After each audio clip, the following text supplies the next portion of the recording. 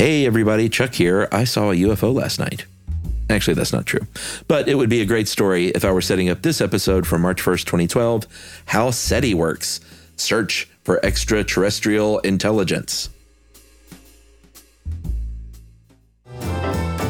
Welcome to Stuff You Should Know, a production of iHeartRadio.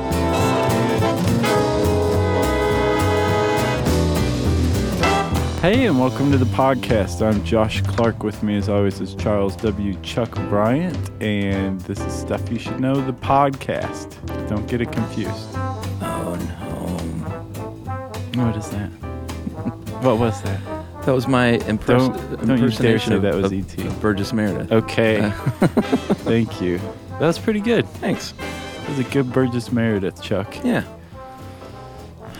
You in the mood for alien talk? Sure. This is the second time we've done something like this. Almost a year later.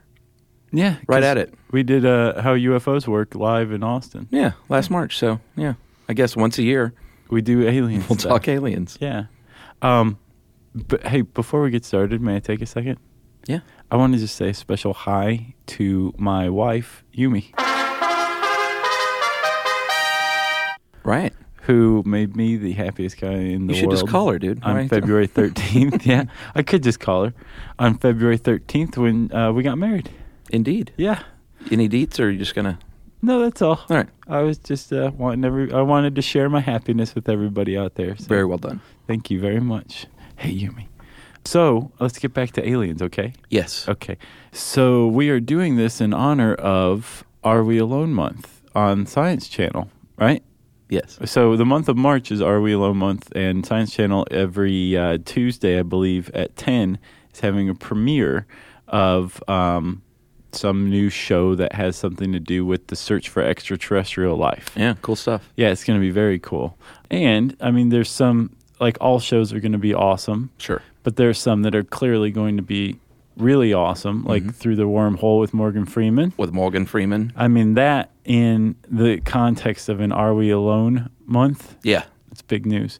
Also, the Alien Encounters with Nick Sagan. Got to be related to Carl. Gotta Right? be. Carl Pilkington, yes. Yes. And then, if you're in the mood for a contest, what would a month be without one? There is a SETI Live contest where the prize is to go visit SETI. No way. Go to the California, to the Institute? Yes. Wow. Pretty sweet. Yes. So this is all going on Science Channel all month long, and if you want more details, watch Science Channel, pal. Yeah, or hit them up on Facebook. I bet they have info there. Yeah.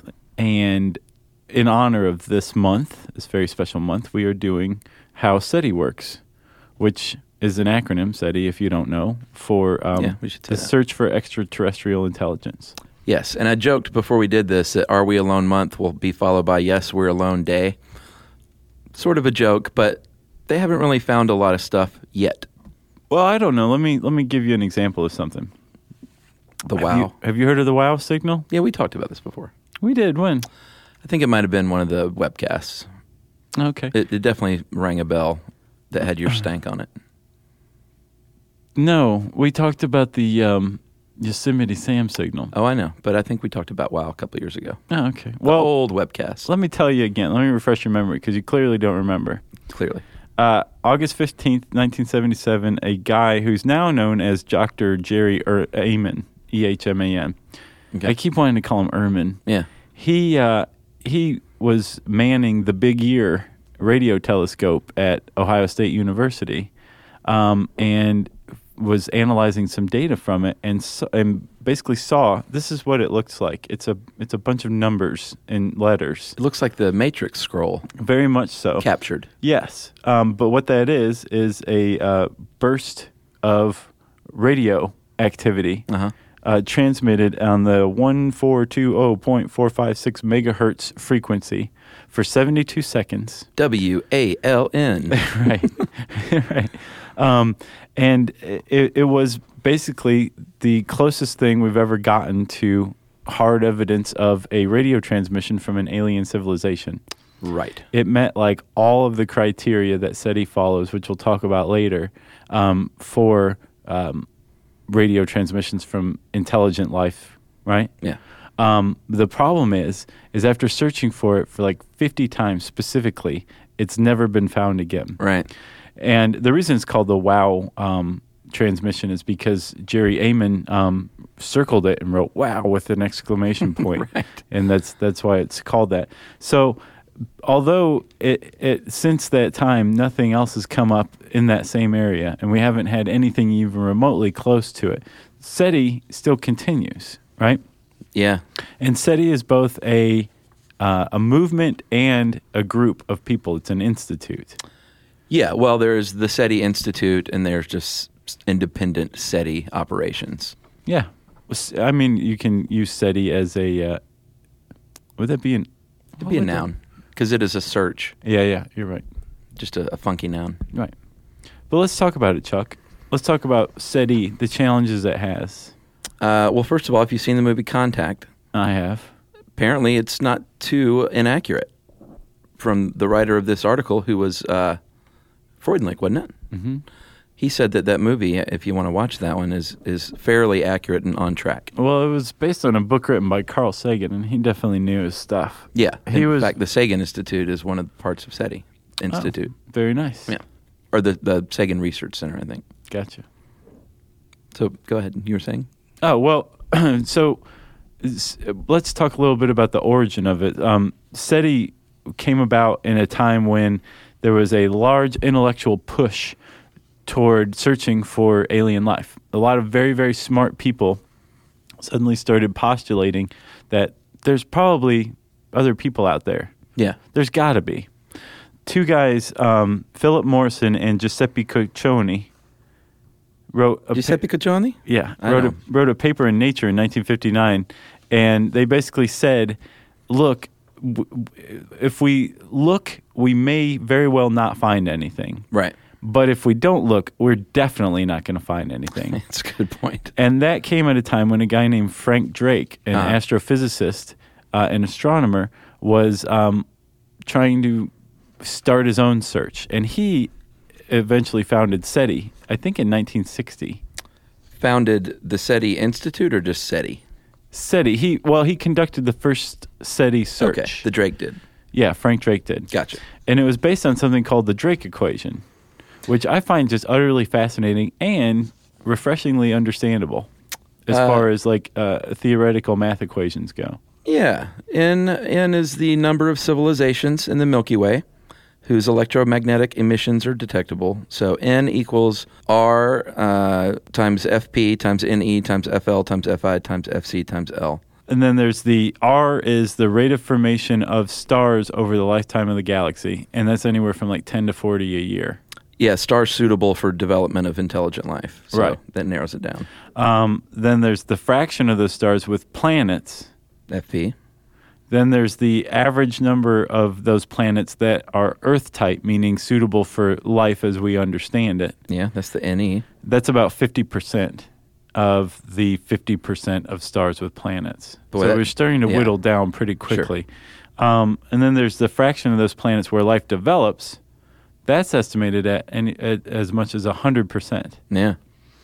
And then there's the fraction of life that develops intelligence. So it's not just enough to be an amoeba. You have to be an amoeba capable of creating a radio. Right. That's pretty low as well, about 10%. And then another 10% is the fraction of planets where intelligent life develops technology such as radio. Yeah, that's Okay. FC. So you've got life, And then L. intelligent life, and then technology. Yeah. And then you have the lifetime of that communicative civilization in years. So boom. Multiply that on out. You got your Drake equation. And you have as little as one, as much as billions. Well, plus it's as little as one or billions because those are, it depends on what value you put in there, and everyone's going to put in different values, so the Drake equation is going to have a wide swath. Yes. Makes sense. Yeah. So you've got this is the framework, the Drake equation created by Frank Drake, the founder of SETI. This is the framework that SETI conducts its research with. Like one of the things they do is try to figure out exactly how many stars out there have planets that are suitable for life. to really kind of plug in the best possible data into the Drake equation and to help them figure out where to look. Because there's three main challenges for SETI that they face just as a concept and an organization. Yeah. And they are, you have a really big sky out there, right? Yeah. You have a lot of frequencies you have a lot of radio frequencies. And you have a limited amount of telescopes. Not much equipment. No. Because it's very expensive. Exactly. And while SETI is funded to a large degree, it's not funded to a large degree compared to like when it was part of NASA. I think it was only like 1% of their budget. Even still, that was like the most money SETI's ever had. Yeah. But they're pretty well funded. The SETI Institute is, though, as far as private funding goes. They're doing okay. Yeah. I mean, they're nonprofit, obviously, so they're not getting rich. You know what I mean? No, they're kind of hurting right now. Oh, are they? Uh-huh. Oh, I thought they were doing all right. No. They also receive federal funds, and that's all but dried up right now because of the economic downturn. Yeah, SETI's the first to go, isn't it? Yeah. All right, so you proposed the three problems. Here are a couple of approaches for the large sky problem. A lot of area out there. So they have two approaches there. The wide field search, basically casting a wide, non-specific net over a low resolution over a short period of time over a wide area. Could get you some nibbles if you were fishing, let's say, but it's going to be difficult to find out exactly like where the stuff is coming from. Right. Or a targeted search, which is what my money would be on, which are limited to sun-like stars. Like they basically factor in more of Drake's equation in this one. Say, let's look at places where we might find, target these things where we might find ETs. Right. And they do both of those depending. They have various projects ongoing. And some are targeted, some are wide field search. Yeah. So they're kind of covering their bases as much as possible. The next challenge was, what frequency to listen to, it's not a radio dial. No, but even with a radio dial, even with like a walkie-talkie, like if you've ever used one of those. If you're not on the right frequency, you are going to miss everything that's being told to you. So there's, like you said, it's not a radio dial. It doesn't go from like 88.5 all the way to 107.5. There are billions. From alternative to country. Exactly. There are billions of radio frequencies. And they, which one are you going to listen to? You can listen to them all, but again, you're cycling through them. You're not able to spend a lot of time. It's much like the same dilemma with the sky you have with the radio frequencies. Plus, they're full of noise. Yep, that's another problem, a big problem. Natural occurring stuff. Right. But there is a window in the radio frequency that's called the water hole, which is pretty cool. Yeah. It's a natural place in the radio frequency spectrum. And by the way, they're light waves. Yeah. It's a type of light wave. But they're very specific. They exist on a specific frequency. But in the spectrum, the band, there's this thing called the water hole, which goes from the 1 to 10 gigahertz range. Yes. And it has very little natural background noise. Yeah. Like very few things, broadcast on this frequency. And the reason being, these frequencies are caused by hydrogen atoms and hydroxyl ions, both of which are constituents of water, which is why it's called the water hole. And they suspect that for a couple of reasons, alien civilizations would be aware of this. One, that it's just so profoundly unique in the radio spectrum that if you had any kind of awareness of the radio spectrum, you would stumble upon this. Yeah, and that you would intentionally broadcast in a low noise frequency. Exactly. Because you want to be heard. Sure. Yeah. I mean, anybody who broadcasts on the radio wants to be heard, right? Sure. And then the other reason they think that alien civilizations would know about it is because water, with which it's associated, is considered an essential to life and therefore universal among intelligent life. It's not geocentric. The concept of water isn't. Right. So aliens would be familiar with water and would thus be familiar with the water hole in the frequency spectrum as well. So this is probably where they're putting most of their research or their effort into this water hole band of frequencies. Yeah, I mean, they search all over, but pretty much all SETI operations will search the water hole as part of their ops. Then there's magical frequencies too. Like basically they're saying like where on this band of billions of frequencies is there some sort of universal pattern? And one of the things that they figured out is prime numbers might be a good place to look because prime numbers are part of math and they're universal constant. Right. So an advanced civilization might be aware of prime numbers, and if they're trying to communicate to another advanced civilization, they may be broadcasting on prime number channels. Crazy. That's a magical frequency. I wonder if they've searched pi, the pi station. So far we've got two of the big problems tackled. Yes. Generally. The third one is the most down-to-earth problem.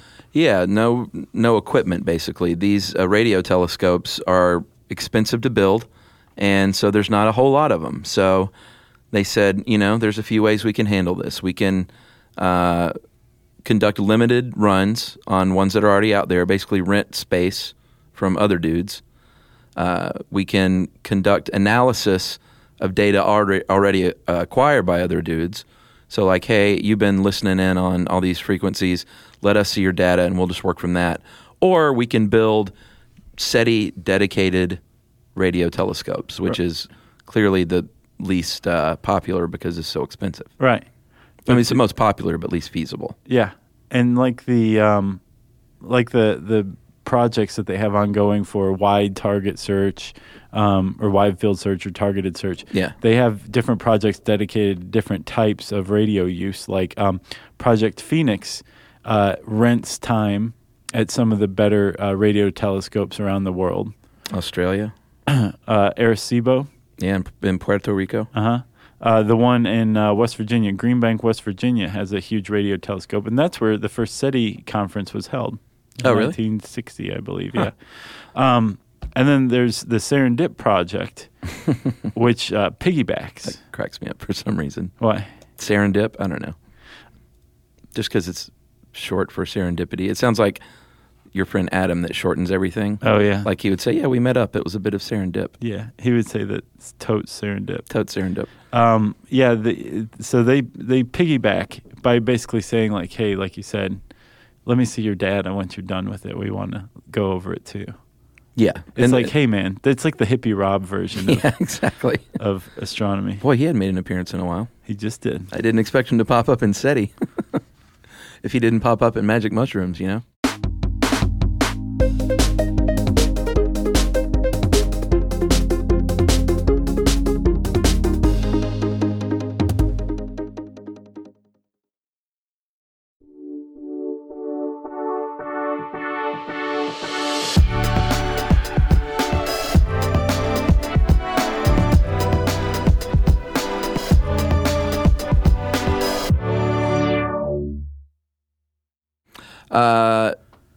So Project Serendip, like you said, it takes advantage of a lot of telescope time, but they don't have the control to say, hey, point it over there. Right. So they have a lot of hours, but they're just basically, that's the wide search being cast. And then you said like the most desirable one was having their own telescope. Well, yeah, that'd be great. SETI figured out something. Rather than making a huge or paying for a huge radio telescope, they figured out that they can take a bunch of backyard satellite dishes, which I'm sure are really easy to come by these days. Yeah. The kind like from the 80s. Oh, yeah. Put a bunch of those together. They're like 8 feet wide. Right. Yeah. You put a bunch of those together and connect their signals using a process called interferometry. Nice. Thank you. Dude, well done. First try. And you can basically simulate a huge, large telescope for a fraction of the cost. Yeah, it's like linking a network of computers, which is actually something also being done. We might as well get into that. Yeah. The SETI at home project. And that's actually the SETI Institute, isn't it? Yeah. So they decided that, hey, instead of building a couple of supercomputers to analyze this data, because that's one of the big problems is there's so much data, it's not like you can just plug it into your laptop. Right. But you can plug a tiny chunk into a laptop and network a bunch of laptops together to do the power of these supercomputers, and that is what they've done, and you can participate. Yeah, it's pretty ingenious. And there's other things that I think SETI at Home started it. Now there's things like folding at home. Oh, really? Which you simulate protein folding for cancer research. Same thing. Huh. And I'm sure there's other ones now. I didn't get a chance to look. But SETI at Home started it where it's a screensaver, but it's also a program. And while it's running, it downloads a chunk of data from the Arecibo radio telescope. Yeah, and that's like your little assignment. And it's like 100-second chunk, maybe, something like that. It doesn't seem like much, but it takes like 10 to 20 hours for the normal computer to process it. But like you said, if you have thousands of computers doing this, you have 1,000 times the processing power all of a sudden for free. Pretty cool. And while your computer's analyzing it, it's making notes of all of this stuff using SETI's algorithms. Yeah. And then it uploads the results to SETI and then downloads another chunk for analysis. And dude, I bet this is a very popular thing to do for stargazers. Oh, yeah. For stargazing nerds of the world. There was a guy I remember who was in Arizona, I think, and he was fired from his job as like the IT head for the Department of Education in this one community because he booted SETI at Home onto all the computers without asking. But, I mean, it's not a big deal. It doesn't take that much processing power, and it just kind of runs in the background. Yeah, who cares? Well, he was made a mockery of by the local news. Like, he was fired because of his search for aliens. Right, they made him out to be some crackpot. Yeah, it was pretty bad. But, yeah, some poor guy got fired for that. SETI at Home got him fired. That's sad. I bet he got a job with SETI or something, though. I don't bet that. You don't think so? They just said, sorry, thanks anyway. Pretty much. Well, you talked about building your own, and the Allen Telescope Array, the Allen Telescope Array. Yeah, I kept taking it like that until I found out it's named after Paul Allen, the co-founder of Microsoft. Is it? Who donated all of the money for it. Well, that is still underway as far as its construction. I think they were down for a little while because of a lack of funding, and it's a $26 million deal, but I think as of 2011, they were up and running again, and part of it is complete to the extent, I think, where they can use it for things. Right. But they're still not finished with it, I don't think. No, they're not. They have enough money to construct it, but they didn't have enough money to run it. So they have like a skeleton crew on it right now. Gotcha. But it is operational, I think. It is. They're hoping that they're going to be able to fund it by leasing some time on it to the Air Force, who is interested in using it. They should try a bake sale. I know. You know? It'll be a great day when schools have all the funding they need and the Air Force has to hold a bake sale to buy a stealth bomber. That'll be the day. Somebody should put that on like a bumper sticker or something. We could shorten it, but yeah. Agreed. Should we mention the Fermi paradox? Yeah, it's as good a time as any. I mean, one of the things that happens to SETI is that they're constantly pummeled by critics, and a lot of them cite the Fermi paradox, too. Well, here's what SETI Institute says, because I dug into their FAQ a little bit. And one of the questions was, why do we think that there might be life out there, quote. And SETI said, you should keep in mind that we are one planet around a very ordinary star, and there are roughly 400 billion other stars and nearly 100 billion other galaxies. And they think it would be extraordinary if we were the only thinking beings in all these enormous realms. Enrico Fermi, said that if it takes life billions of years to develop intelligence and signal or travel to the stars, and there are billions of the worlds in the universe, and the universe is 13 billion years old plus, then why haven't we been visited yet? Yeah, when you look at it like that, the odds are... Makes sense. They just increase exponentially. It's kind of like a perverted version of the Drake equation used to disprove the existence of life. The anti-Drake? Yeah, it is anti-Drake.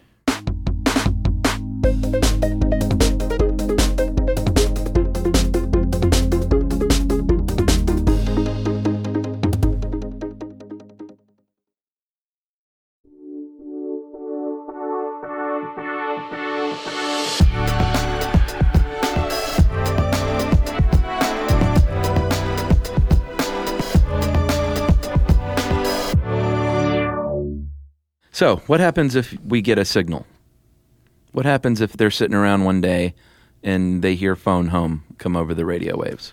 Well, they have a strict set of protocols that start with, the first person who finds it to the who gets told first, what agencies learn of it, and it's pretty cool. Apparently, contact follows the course of it pretty accurately. Yeah. But so a signal's detected, right?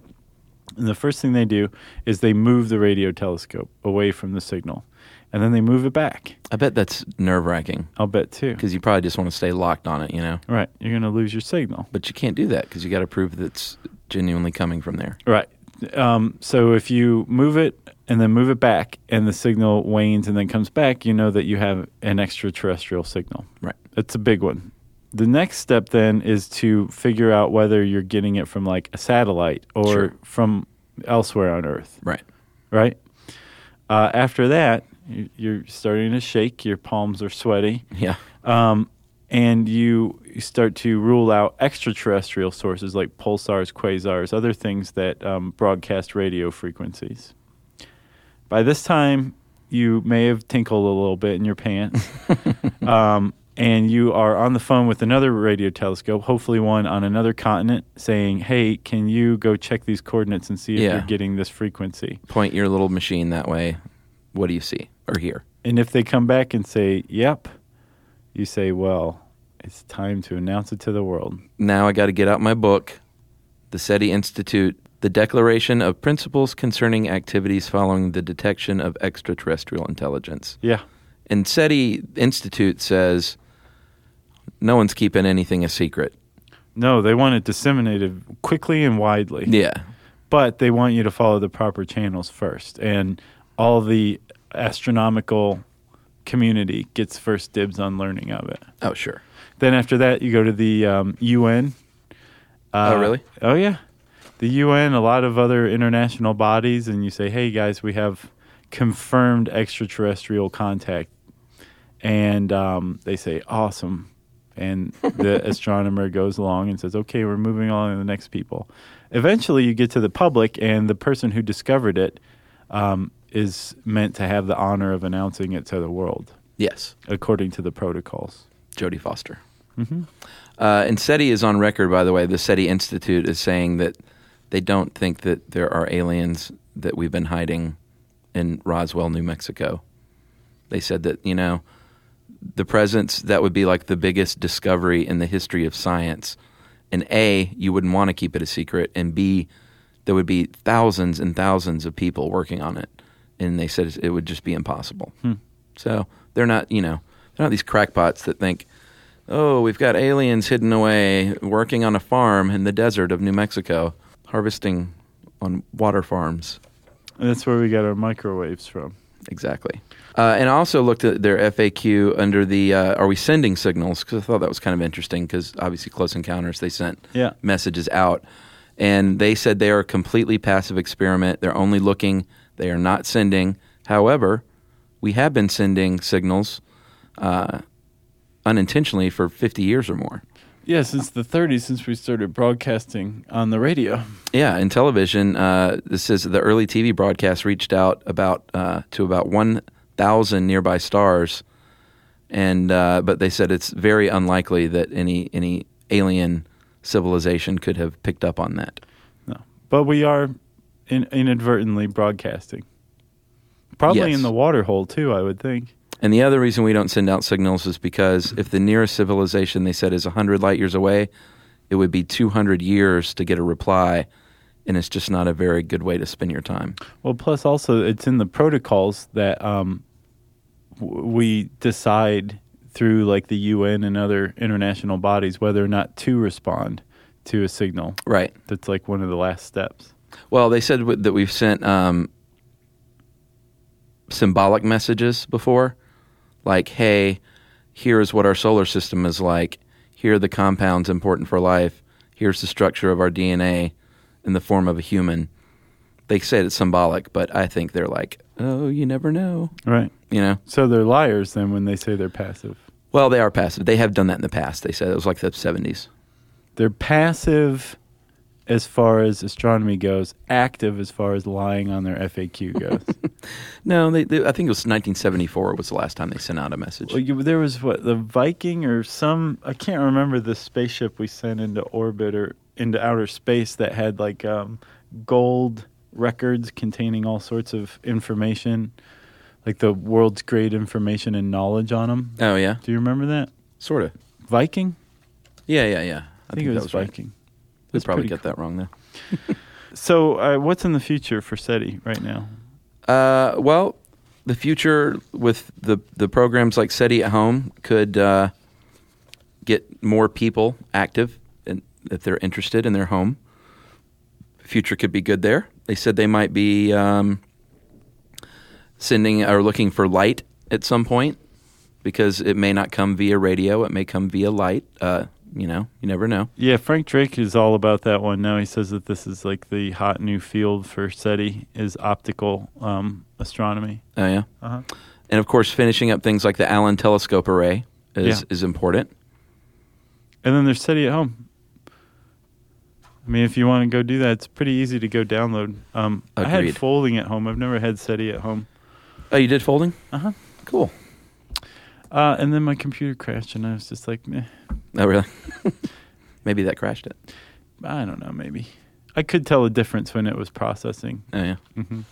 And that's SETI. So if this kind of piqued your interest, there's plenty more information out there. You can also check out SETI's stuff on Science Channel during Are We Alone Month in March. Premieres come on, I think, Tuesdays at 10, starting March 6th. Every Tuesday? Yep. Like moonlighting? Mm-hmm.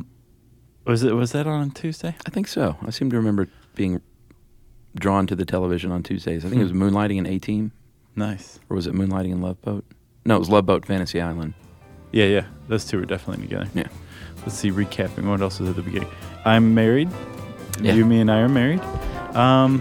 And I guess that's it. If you want to read SETI, you can type that word into the search bar at howstuffworks.com, SETI, and that will bring up this very nice article, including cool graphs and screenshots from SETI at Home for some reason. Yeah. And since I said search bar, I think I said handy search bar even, it's time for listener mail. All right, Josh, I'm going to call this Lucha Libre / American Wrestling from Zach. That was a good one.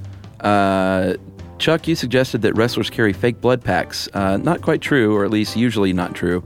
Instead, most wrestlers carry a razor blade in order to blade their foreheads. I've heard this, actually. I knew that. Mm-hmm. They'll make a little cut and bleed. Right around their hairline after being hit in the head with a chair or a cage or another hard weapon. You were also talking about the big companies in America. The WWE is the biggest right now, with TNA as the second biggest, and Ring of Honor is the third. WWE and TNA are on big TV networks, while the Ring of Honor is only on the air in certain markets. And there are many, many independent leagues, including Smashing Pumpkins' Billy Corgan's Resistance Pro. Did you know that? No. I guess so, dude. He's got his own wrestling league. I wonder if he's still on the dope. I don't think so. Huh. I saw him one day. He's really tall. Yeah. Which surprised me for some reason. I think I noticed that when the Cubs were in the World Series and he sang the national anthem.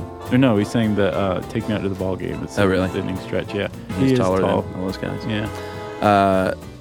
So Zach says, when talking about the rules, you're saying that weapons are not allowed. And I think I might have said that this is different with American wrestling, but not true. He said, the chair was just really popular in the late 90s because they booked matches specifically to be more violent. So they would knock the ref down and people would use the chair when the ref wasn't watching, but you would still get DQ'd if the ref was to see that. And he also said Rey You would get Dairy Queen.